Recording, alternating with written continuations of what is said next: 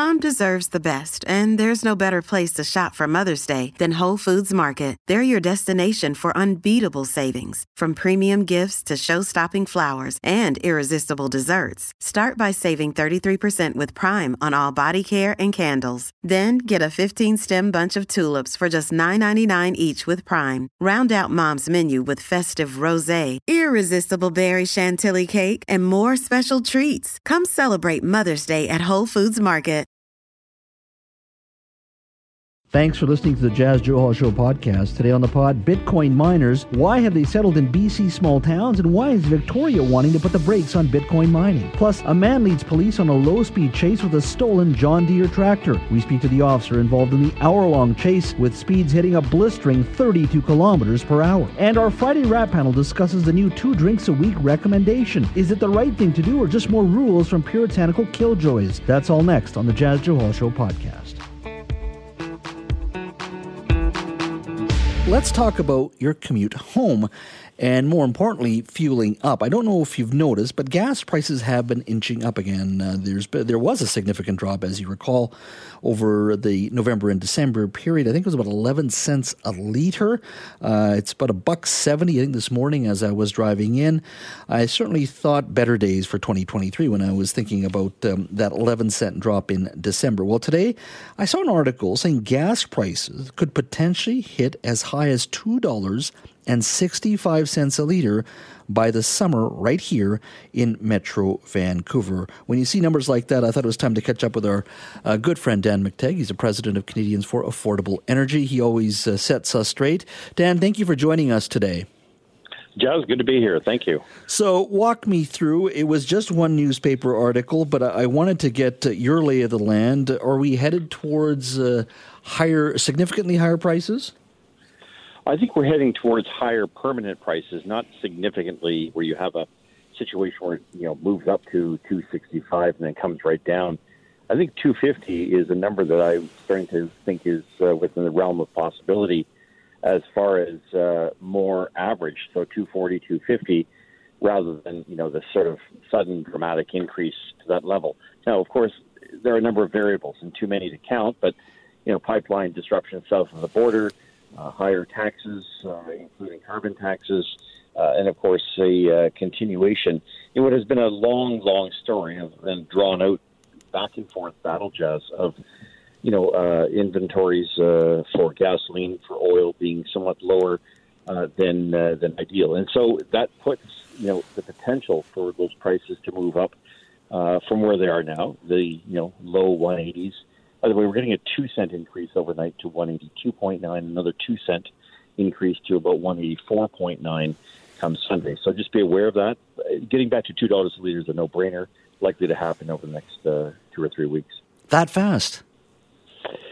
Yeah, I think markets are starting to realize that they've run out of excuses. You can't continue to think there's demand destruction out there, U.S. Fed, interest rates rising, COVID lockdowns in China. All of these things have really had the proverbial bears running the show over the past few months. But again, fundamentally, there is a distinct reality that there is a shortage, or at least tightness, in global supplies of crude, diesel, and to a lesser extent, gasoline. We're also heading into maintenance season. A lot of refineries are going to be starting to, take less oil, start to produce less fuel.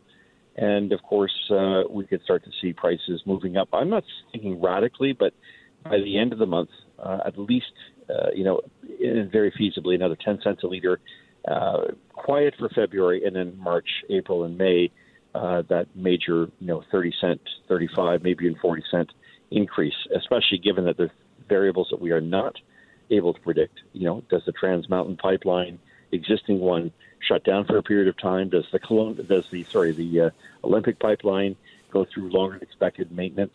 Do we have one or two refinery upsets? We've talked about that, you and I, so many times. South of the border. Any of these could drive prices up. $2.65. I think that's an outlier. I'm not sure where it comes from. I hope it's not from me, because I certainly didn't say it would go that high. But permanent, for the remainder of the year, I see $2 a liter here in Vancouver as the new normal. we have had at least a reduction in the inflation rate in December. A lot of that was driven by not food prices coming down in any significant way. I think it actually went up by 0.3%. It was actually gasoline and oil and gas prices dropping at that time. When you tell me that we're heading to $2 a liter and potentially higher as we get into the summer and months or so, that's not going to help remotely when it comes to our fight against inflation. No, it's not helpful at all. But the silver lining for me has been, the lone and solitary voice saying the connection between higher inflation and higher interest rates has a lot to do with the cost of energy. Most notably, the energy that we all think we can transition away from, but which the world is going to want a lot more of. And, people don't have to like what I have to say, but they can't ignore the always, ready to talk about stopping the production of fossil fuels, International Energy Agency, the World Bank. I saw something from Jody, which is the OPEC's analysis arm. And I would have to even sort of underscore that with the Energy Information Agency of the United States Department of Energy saying, look, we are going to see global demand hit 102 million barrels a day from where it is now, about 99 to 100 million barrels used a day. The world is going to be using more, not less hydrocarbons. And I think it's just something we're going to have to get used to as developing parts of the world are saying we want in. We want to enjoy, and the only way to get there is using products like diesel, jet fuel, stove oil, furnace oil, natural gas, and the like.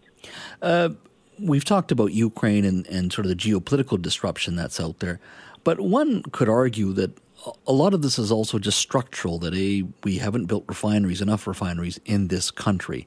We have been, as you say, trying to get rid of the oil and gas industry a lot faster than actually that we actually need. I mean, at the end of the day, we still rely on natural gas. We still rely on fossil fuels. It's going to take a long time to make that energy transition. It doesn't happen overnight. It takes decades and decades and decades.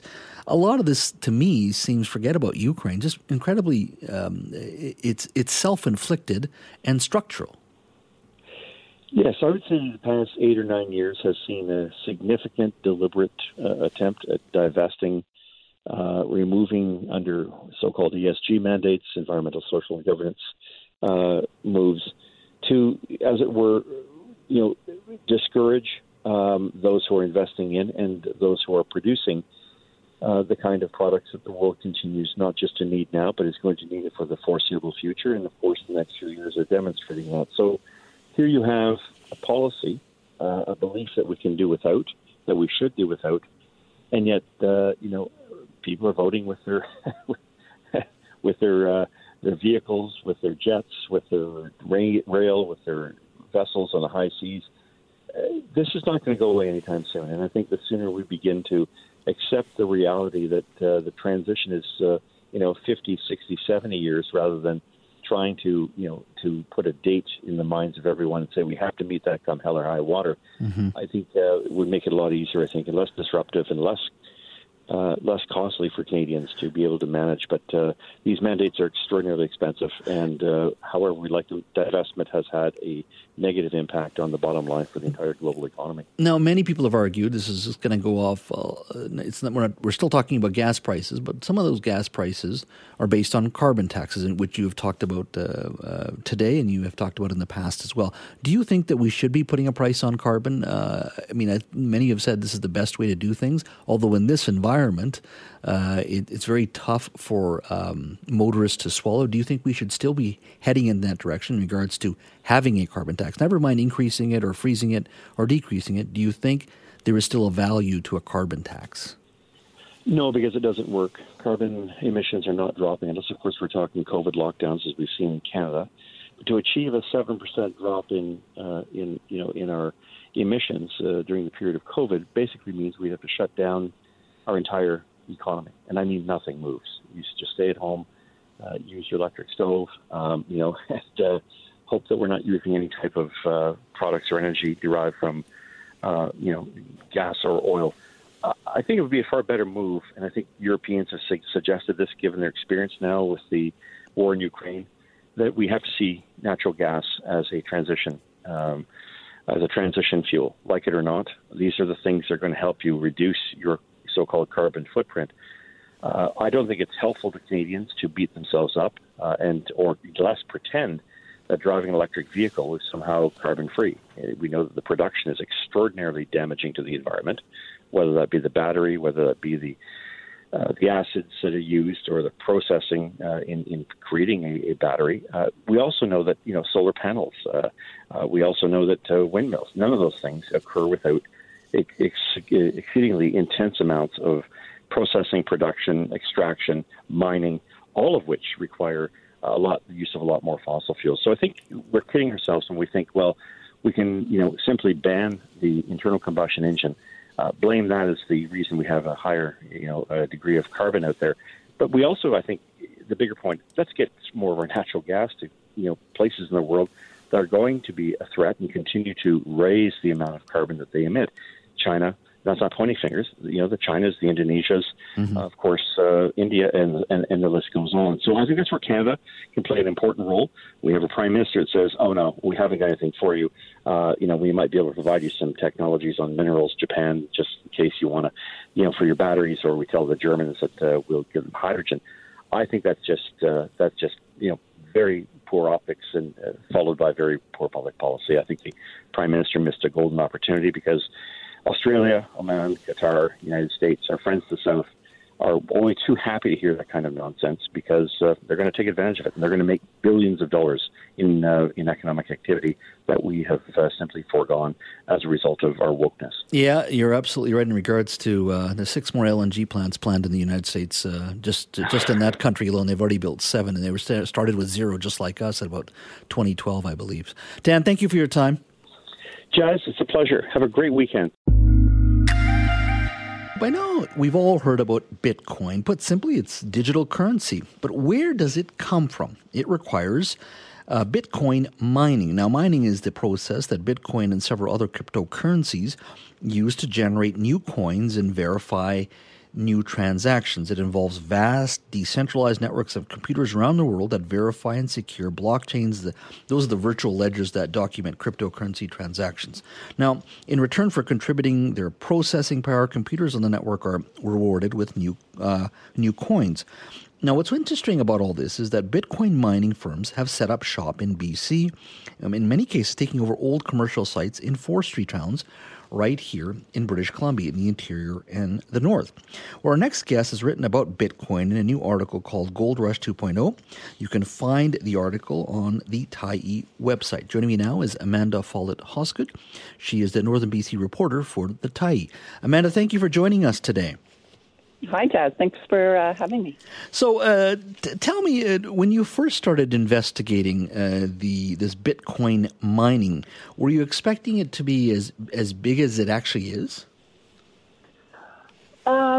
I hadn't heard anything about it up until, maybe mid-December. I was kind of coasting into the holidays. I was looking into some forestry stuff, and I began reading about how these Bitcoin operations were setting up on old mill sites, and that was completely news to me. I mean, you just explained it beautifully, but I didn't really have any understanding of Bitcoin or how it worked, and to me it was this kind of ethereal thing that took place in the cloud.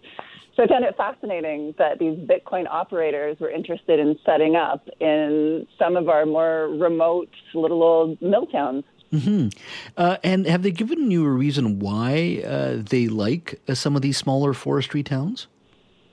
Yeah, so basically these operations, they have these massive computers that are inside these big warehouses. And what they're looking for is sufficient space, a power supply, and an internet connection. And then the appealing thing about BC is that we have 98% renewable energy. So they can market their operations as being more environmentally friendly. Mm-hmm. And give me a sense, and I'm not an engineer, and neither you are a technical person, but the amount of power that they use is quite significant, isn't it? It is, yeah. So at one point, a couple of years ago, the province had inquiries from Bitcoin operators that totaled 2,000 megawatts. And to put that into perspective, our entire provincial supply at the moment is about 12,000 megawatts, so about a sixth of our entire electricity supply. And as I was actually in the midst of looking into this in late December, and then the province made this announcement that they were going to pause all new cryptocurrency connections while they reevaluated the industry and the role it would play in BC. You said 2,000 megawatts, and the total amount of power in this province, as you say, produces about 12,000. And I think even Site C, which is there's been tremendous amount of debate, controversy in our province, even that dam, which is significant in size and in cost. I think right now it's just over $20 billion to build it. Even that, I think, is about 1,100 megawatts. So it gives you a sense that the entire Bitcoin mining industry would take and use all of that power if required. What is the industries? Have any of the industry players said anything to you about what they think of this this decision by the provincial government to put a hold on any more expansion at this point? Yeah, so I spoke with Daniel Roberts, and he's a CEO with Iris Energy, which is based in Australia. They have 3 of BC's currently operating 7 cryptocurrency operations. And they kind of came in with this idea of, like, we're going to provide a consistent, a market for your power supply. We're going to buy your power supply. We'll bring down overall costs for average ratepayers. So that it kind of puts a damper on their whole premise of being here in BC. But I think they also kind of got in a few years ago before there was this flood of inquiries. So Daniel told me that he understands that they want to be here, using excess power supply, not creating problems. And he says they're happy to work with the province to see how things progress moving forward. And the province has said they'll take the next 18 months to create some sort of a framework for the industry. I think that too, that provides them with a little bit of a little more certainty to these organizations that are coming in. Mm-hmm. Has any other province done what BC's done, which is sort of to step back just for 18 months to reassess the lay of the land a little bit? Have other provinces done what we've done? Yeah, Manitoba announced something similar in the fall, so they're undergoing a similar process.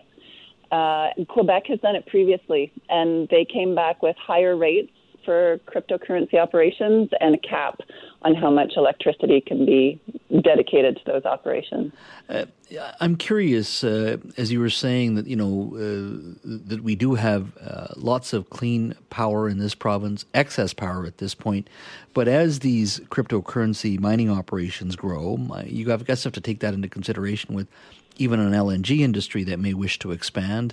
LNG Canada is already talking about expanding after they've finished their first 2, their main operation, the 2 trains, and building another 2 trains after that, and they want to run on electric drive, which is going to require more power, a significant amount of power for those big operations. And you add to that, our listeners, who are probably the next vehicle the family may buy, maybe an electric vehicle, maybe a Tesla, maybe something else.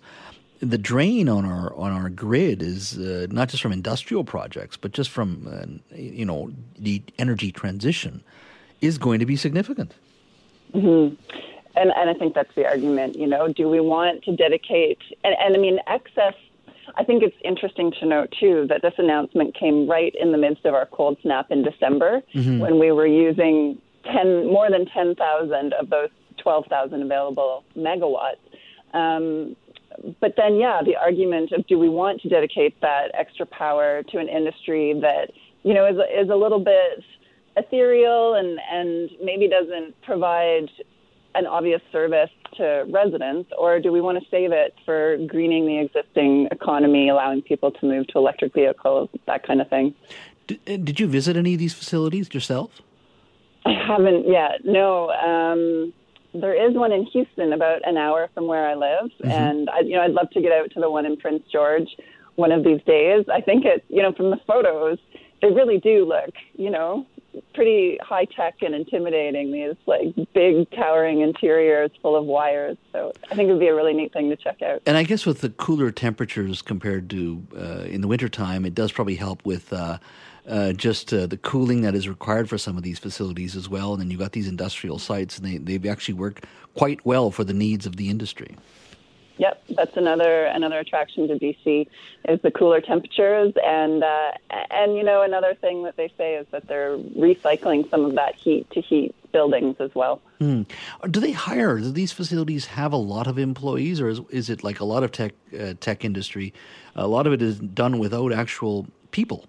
Mm-hmm. They do. The three facilities that Iris Energy has, they employ between 15 and 20 full-time positions each. And I spoke to a couple of small-town mayors in Mackenzie and Canal Flats, and they both told me that they're happy to take the jobs. I think on the local level, these operations are pretty low impact, and they said that Iris Energy is a good corporate citizen. They contribute to the tax base. They offer community grants and that kind of thing. So they're happy to have them. It obviously doesn't replace some of the jobs that have been lost in things like the forest industry. No, absolutely. You may lose 300 jobs in Prince George with the Canfor mill shutting down, but if you can at least get 40 or 50 or 60 jobs at some of these other facilities, it helps a little bit. So I can understand why local mayors would be very much interested in attracting more of these Bitcoin mining firms. Amanda, thank you so much for your time. Really appreciate it. Enjoyed our conversation. Look forward to having you on again. Yeah, thanks for the chat, Jeff. At Evernorth Health Services, we believe costs shouldn't get in the way of life-changing care, and we're doing everything in our power to make it possible. Behavioral health solutions that also keep your projections at their best? It's possible. Pharmacy benefits that benefit your bottom line? It's possible. Complex specialty care that cares about your ROI? It's possible. Because we're already doing it. All while saving businesses billions. That's Wonder made possible. Learn more at evernorth.com/wonder. Well, let's talk salmon farming. The Discovery Islands are a group of islands between Vancouver Island and mainland. Now, the 19 fish farms on the Discovery Islands are controversial because most Fraser River salmon must pass the farms on their migration route. Well, open-net farms are cage-like structures. They're suspended in the ocean, and they make up a sizable industry here in BC. Farmed Atlantic salmon in BC is BC's top agriculture and seafood and beverage export, accounting for over $500 million in sales. Now, scientists and First Nation leaders have raised concerns about open-net pan-Atlantic salmon farms here in BC waters, and due to the risk posed to wild salmon populations. Now, the fate of those 19 salmon licenses in BC's Discovery Islands will be decided sometime this month. Canada's new Fisheries Minister, Joyce Murray, said that she would revisit the decision this month and conduct consultations with First Nations communities and current license holders in the Discovery Islands. Joining me to talk about this pending decision is Bob Chamberlain, chair of the First Nations Wild Salmon Alliance. Bob, thank you for joining us today. Well, I'm happy to be able to be on your show. Walk our audience through the importance of this decision, and to my understanding, it should be coming very quickly from the federal government. Yes, the decision on Discovery Islands is scheduled to be sometime in January, this month, of course. And the importance of it in relationship to Fraser River salmon is 90% of the salmon that leave the river and out migration go past and through the Discovery Islands. And knowing that the Johnstone Straits is like a funnel, this is the bottom end of the funnel, so it allows for the greatest accumulation of disease pathogen sea lice in highly stratified waters. Mm-hmm. How many salmon farms are we talking about here? I believe there's 19, but I think there's 16 or 17 that are in question for this decision. And it's time to enact the precautionary principle, given that the Canadian Science Advisory Secretariat has been so harshly criticized as extremely biased and definitely has a conflict of interest with industry's involvement. And so when we have a mountain of science from true peer-reviewed processes, this is the perfect scenario, or the exact scenario, for the DFO minister to use an existing tool in the Fisheries Act and protect the Fraser River salmon. Mm-hmm. How hopeful are you that the decision from the federal government will come down to your side? Of course, you clearly don't want these salmon farms there. How confident are you that the government agrees with your argument? Well, there have been many First Nations across the province of BC that have voiced their concerns and support for the Liberal government to transition fish farms from the oceans. So we're talking about food security of 90% of the First Nations across BC. So not only will we see a decision on Discovery Islands, but it's going to also see how meaningfully Prime Minister Justin Trudeau's government is willing to take meaningful steps to enact UN Declaration on Rights of Indigenous People and the reconciliation goals that he has committed to Canadians. Mm-hmm. Do you worry, well, it's not even worry, some have said that the federal government, in a spirit of compromise, may say, wait a minute here, we are going to remove open net pens or work towards perhaps removing open net pens. But right now, we're going to try to minimize the interaction between farmed and wild fish, trying to find sort of new innovations in technology and processes with fish farms. So they won't shut them down as you had hoped for, but saying let's work towards keeping them open, but try to minimize that interaction or work towards the use and innovation of greater technology. Would that be considered somewhat of a win for you, or do you think that this is just heading in the wrong direction if the government does come in with, some would argue, a compromise? Well, that sort of compromise will be unacceptable in terms of protecting the wild salmon runs.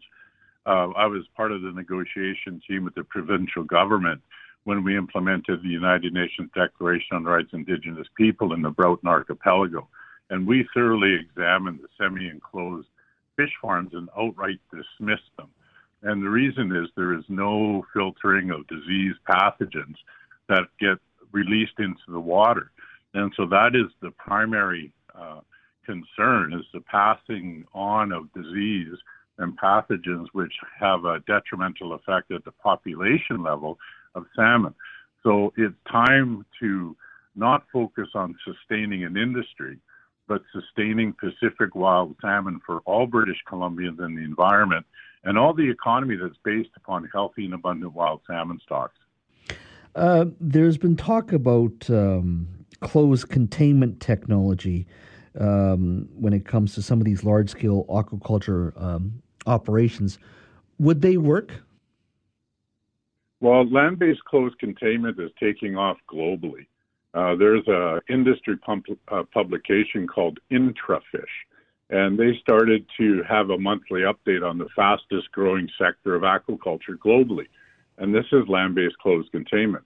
Now, I don't think that the protection of salmon should be hinged upon the ability to transition this industry to land-based closed containment, because the dire situation that is Fraser River salmon primarily is so critical, where we've had historic low returns. Last year, there was a 50% loss of the target that did not return. Mm-hmm. And those are the salmon, when they left the rivers, experienced Discovery Islands in full operation. So this coming year, we'll be able to see what the returns will be with the absence, but we'll also be able to see that once we strategically get out of the way, as we did in the Broughton Archipelago, we'll see healthy and abundant salmon runs return. Mm-hmm. I want to go back to my original question. So this decision, this report would come out in literally the next week or so, week and a half. Yes, that's what we're anticipating. Bob, thank you so much for your time. Look forward to chatting with you soon when a decision does come down, and we'll talk then. Thanks so much. Thank you.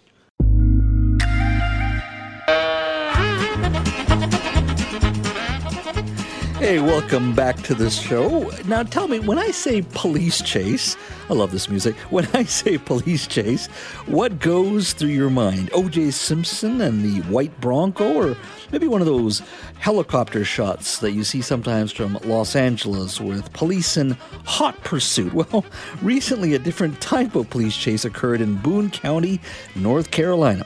As footage has been making the rounds on social media, you certainly wouldn't call it a high-speed chase, that's for sure. More like a low-speed chase. Well, on Tuesday morning, get this, Boone County Police received several calls about a man who was erratically driving a John Deere tractor. Ronnie Hicks, who's 43 years old, was driving the stolen tractor in a parking lot, attempting to hit pedestrians and several vehicles, according to police. Well, police got that call. For more, we're joined by Andy LeBeau, Chief of Police from the Boone County Police Department. Chief, thank you for joining us. Yes, good to be here. Walk me through, how did this chase start? Well, a local man, every city or town has individuals that all of the police officers know by first name basis, and this guy was one of those guys. We're all familiar with him, and he has a history of getting in trouble, and he broke into a man's barn outside of town and stole his tractor, and then he decided to drive his tractor to town. And I guess that's when you or your department got the phone call? Yeah, we got a telephone call that he was chasing people on the tractor. And so we work inside of a small city, and even though we're in the mountains of North Carolina, we typically don't have tractors driving around in the city. So our officers went out there to investigate, and sure enough, they find Mr. Hicks riding around on the streets in a tractor. And everybody knows Mr. Hicks, so we knew he didn't have a tractor, so we knew it was obviously stolen or borrowed. And so they attempted to pull him over, and he decided he wasn't going to be a part of that, so he just kept on going. There's some video out that's come out on the internet. I guess it's social media. Someone filmed it on their cell phone. What speeds were your colleagues traveling at, or trying to stay up with the tractor? What kind of speeds are we talking about here? Well, at one point, one of my officers, he's about 6'7" and in very good physical shape, he almost caught him running after him. So it wasn't terribly fast. We probably 25 miles an hour tops, and eventually we were able to get the air out of his tires, and that slowed him down a little bit more. But he still didn't want to stop, and he did ram some vehicles. He hit a couple of citizens' vehicles, and then he rammed one of our police cars. And we realized that kind of the typical police maneuvers weren't going to work on this tractor because the tractor's so heavy. In fact, one of the police vehicles that he hit, it had one of those metal brush guards on the front to help protect it. So it doesn't look like it did a lot of damage to it, but the frame's bent on the vehicle. So it was a real challenge trying to stop such a heavy, powerful vehicle, even though it wasn't going fast. Now, so as you were saying, so there was a tire deflation device that you were able to put on the road as this pursuit was ongoing? Yes. So we did try what we call stop sticks, and so they were thrown in front of the tractor, and they did partially deflate the front tires, but they didn't do anything to the back tires. So therefore, it probably affected his steering, but he was able to just keep on going. So at that point, go ahead. No, I said, what was going through the mind of your colleagues who were in the midst of this pursuit? When people think high speed, think police chases, they think high speed generally. But this is which was something you would describe as a low speed chase. How long did this go on for? It seemed like an eternity, but it was actually about 8.5 miles at probably 15 to 25 miles per hour. And the night before, we actually did have a high-speed chase with speeds up to 160 kilometers per hour. And then the next day, we have this tractor chase. at, very slow speeds. And did Mr. Hicks provide any explanation for his need to involve, first of all, doing what he did, but then this low-speed chase through Boone County? Well, he didn't really provide a lot of explanation, and some of the funny things that he told us were that he wasn't going to be in any trouble for this because he was on an Indian reservation. Clearly, he was not on an Indian reservation. So I don't really think he knew where he was. There's probably some substance abuse situations going on in this situation.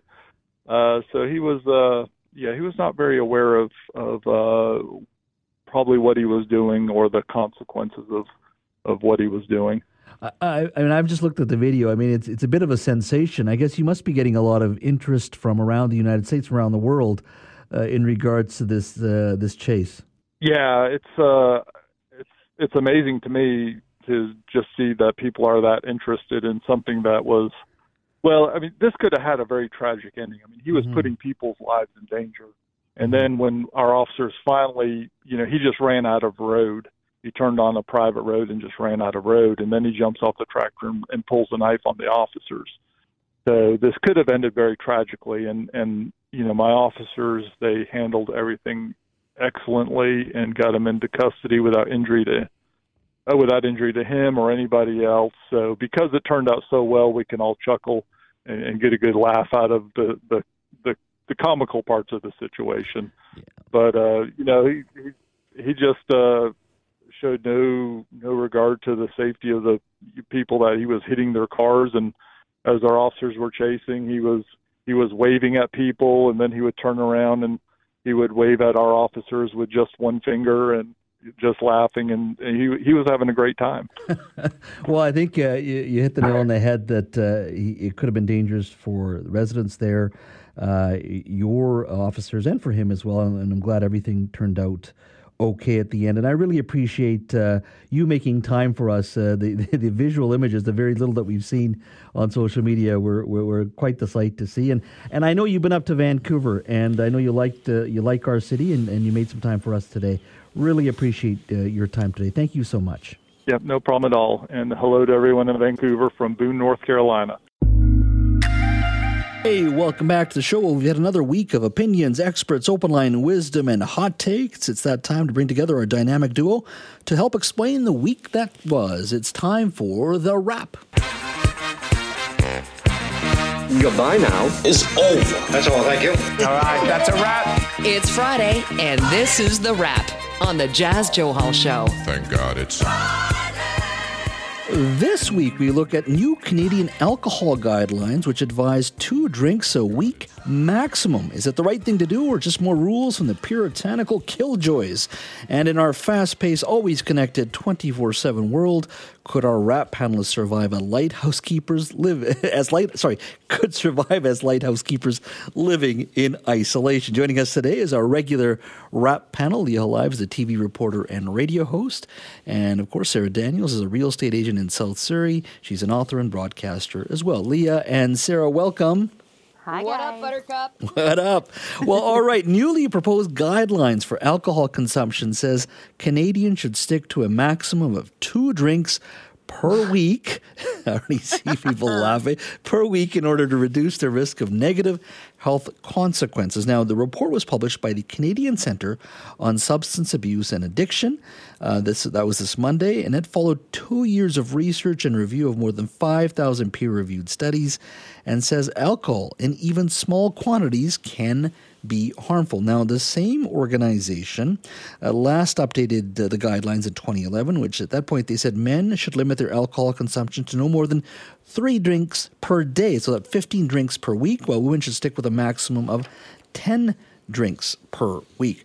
Leah, let me start with you first and foremost. Is prohibition back? I think so. I mean, 2 drinks a week? Are you kidding me? I'll be honest, Jazz, on Monday, I'm done for the week then. Like, my 2 are done. So, I have to save up 4 weeks in advance then. So then I have, 8 drinks? Like, what's this all about? I don't know. I can't do it. I have tried, but do they know how stressful life is? I mean, really, that's my only vice. Don't take that from me, please. No. Sarah, do you think the rules are just too stringent? I mean, I know there's a range, I guess, but don't you think these rules are just too stringent? Well, they used to say, drink in moderation. And when I was in my 20s, that meant just getting obliterated all the time because we were idiots. That was moderately ridiculous, so moderate drinking. I mean, it's people used to drink when they were pregnant. And, and then the advice was that you could maybe have a drink or two when you were pregnant. And this is I'm talking 30, 40 years ago. Mm-hmm. And some people's version of moderate and other people's version of moderate might be entirely different, is basically how it works. I think that they're just trying to scare the bejesus out of us by saying 2 drinks a week, because they know full well it's going to be more like 6 to 8. Yeah, at least. Right? So if you say 10, people are going to go, 10, well, that means 20. I can get by with 14. 14 will be fine. Who will know? I won't tell anybody. 2, people start to edge back down.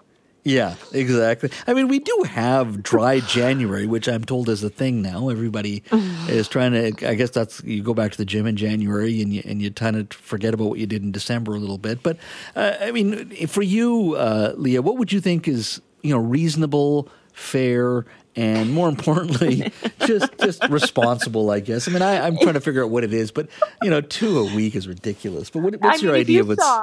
If you saw my fridge with all the wine, and if you saw my desk right now that has a glass of wine on it, then you'd know 2 is not how I'm going to go. For sure. It's not Definitely not. This is what happens to traffic reporters. This is what happens to traffic reporters. Just drink. They end up drunk. It's nightmare. Sarah, have you heard of the Vancouver groups are now, they're called Sober Saturdays. There's different groups where they get people together, but there's no alcohol involved, because there's an argument that, we've conditioned ourselves every time we go out socially, we have to have a glass of wine. You have to have a drink. So there's groups now popping up even in Vancouver that you can go to social events, but there'll be no alcohol served. Do you think partially this is maybe just a healthier society saying, we're going to push back on some of the sort of the built-in norms of socializing? It really sort of depends on where you're going and what you're doing. I mean, I live in South Surrey. A lot of my friends are in Vancouver. So if I'm going in to have dinner with friends in Vancouver, likely I'm not having anything to drink. And at very, very most, like a 5-ounce glass of wine that you have 5 and 9 ounce. I'm at 5 because I have to drive. Yeah. And, and the last thing I need is, former traffic reporter busted for drinking on the cover of the Province. I mean, I got enough problems as it is. I don't need to add that. It could be me too, Sarah. So yeah, exactly. I don't need to add that to the list. So, I mean, for me, like sober Saturdays or not drinking on Saturdays if I'm out with friends. I was out for dinner in Vancouver last night. I drank ginger ale.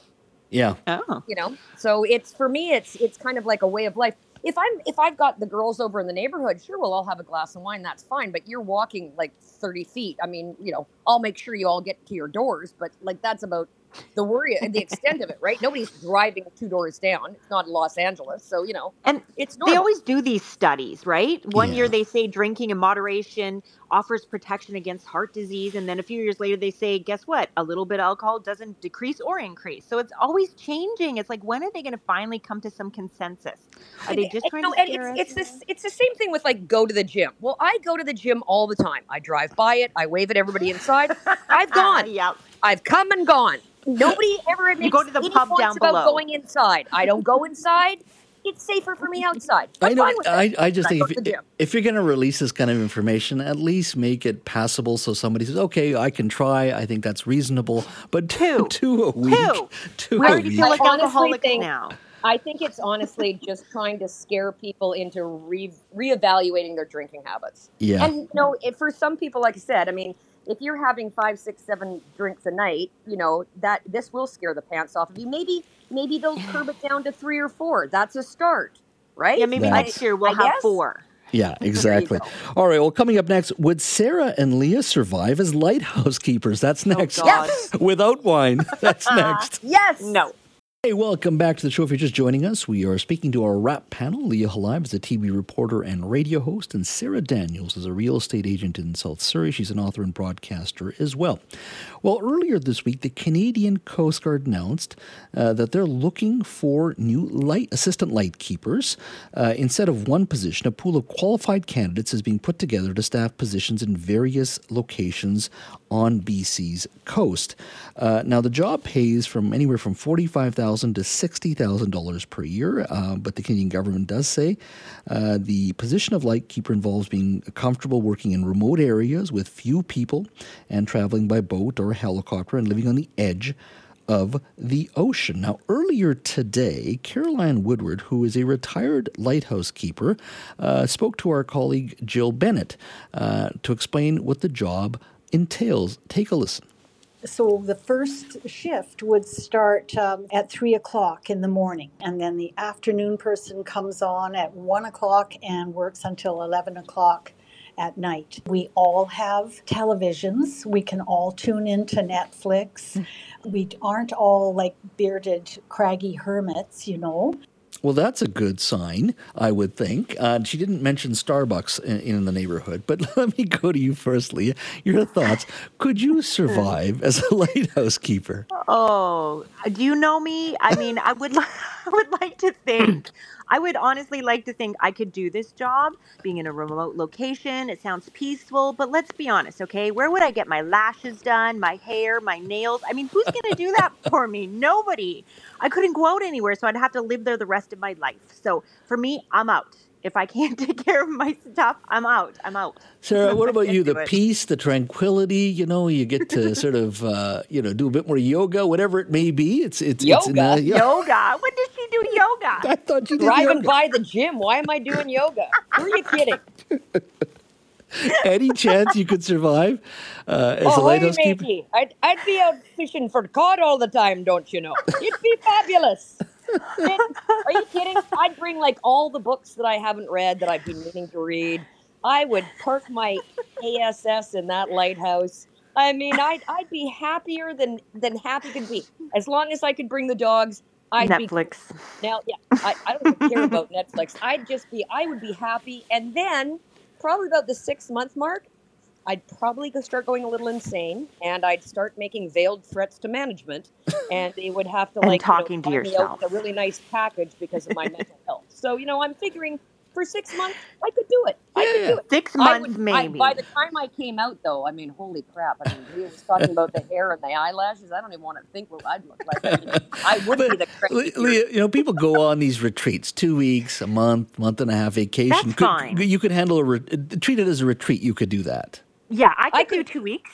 Well, definitely. The funny thing is, I say all that, but you would never find me on a show like Survivor because I'm sorry, I am not being filmed at my absolute worst when I have not seen a toothbrush or a razor blade for 30 days. That's not happening. It's On my own devices where nobody else is seeing me, I could probably get by. They probably have a camera not so on you. Right, making sure you're doing your job. So there's that. Could you live without Netflix? Could you live without media, just the outside world? No, I couldn't. No. I need to have something. I think I need a little bit of a detox. I'm too involved watching local media and international media that I probably stress myself out too much. A couple of good books probably wouldn't kill me. Yeah. What about you, Jazz? I don't think I'd last. I could do 2 weeks, 3 weeks. I mean, it's great, but when you're 6 months. When you're in the media for so long, you're used to being connected. I mean, it'd be peaceful, it'd be beautiful. Talk to yourself. Yeah, you would. I don't even know what I do. I'd probably end up calling open line call-in shows myself, just with opinions on things. You could do the show remotely from the lighthouse. There you go. Could you as soon as a boat goes by, you're out there waving frantically, right? Like, hello. That would be the lead. Maybe the listeners don't know, but actually, Jazz right now is in Colombia. Yeah. He's not even in British Columbia. He's just in regular Colombia. Oh, could you imagine? I mean, just today with lead story, 3 boats went by safely. But it could happen. Breaking news. It could happen because I did a Zoom course on Wednesday because it's real estate Zoom course, and our instructor was in the Philippines. I kid you not. Nice. He was leading the Zoom. Yeah, so anything, you can be anywhere right now. So you can move to the lighthouse, Jazz, and You could rock Do your it. show. I did this show from my home for a month, and it was killing me. How'd that go? Oh, it was fine. Technically, it worked fine. But at one point, I had the show on, the UPS driver came and dropped the package off, and he waved through the window. He was listening to the show. But I was stir crazy. Funny. I have to navigate through rush hour. I have to navigate through rush hour getting home. I have to be at the office. It was painful working from home. Everything worked. That was part of the problem. But it was no, I just have to be downtown. I have to do this. Spaces. I do. Right? I do. Yeah. I couldn't last at home. And I had my own little office and everything was working fine. I'm not going to last in the lighthouse. It's just. Was your family? You and Was me it your both. family trying to get rid of you? Is what you're really yeah, trying to my say? wife definitely. She was very. Giant slingshot aimed at the front door and through it. There you No, go. the only advantage was you could do the show in your pajamas, which I did it a few times. That was about it. Which is how I'm doing the show right now, by the way. You so, don't want to hi, see everybody. Sarah right now. Exactly. Ladies, thank you so much for your time. Have yourself a wonderful weekend. You two guys. too. All right, that is Leah Live. She's a TV reporter and radio host. And, of course, Sarah Daniels, a real estate agent in South Surrey, author and broadcaster. They are part of our rap panel. I always enjoy my conversations with them. We're talking about whether or not they could survive as lighthouse keepers. I think the answer is no. I love their conversation, obviously, about the 2 drinks a week recommendation that came out this week as well.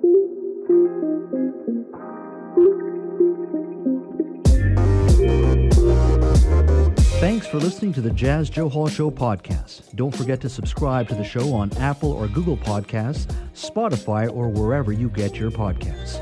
You can always listen to the Jazz Joe Hall Show live Monday to Friday from 3 to 6 p.m. on 980 CKNW and connect with me on Twitter at Jazz Joe Hall BC. Talk to you next time.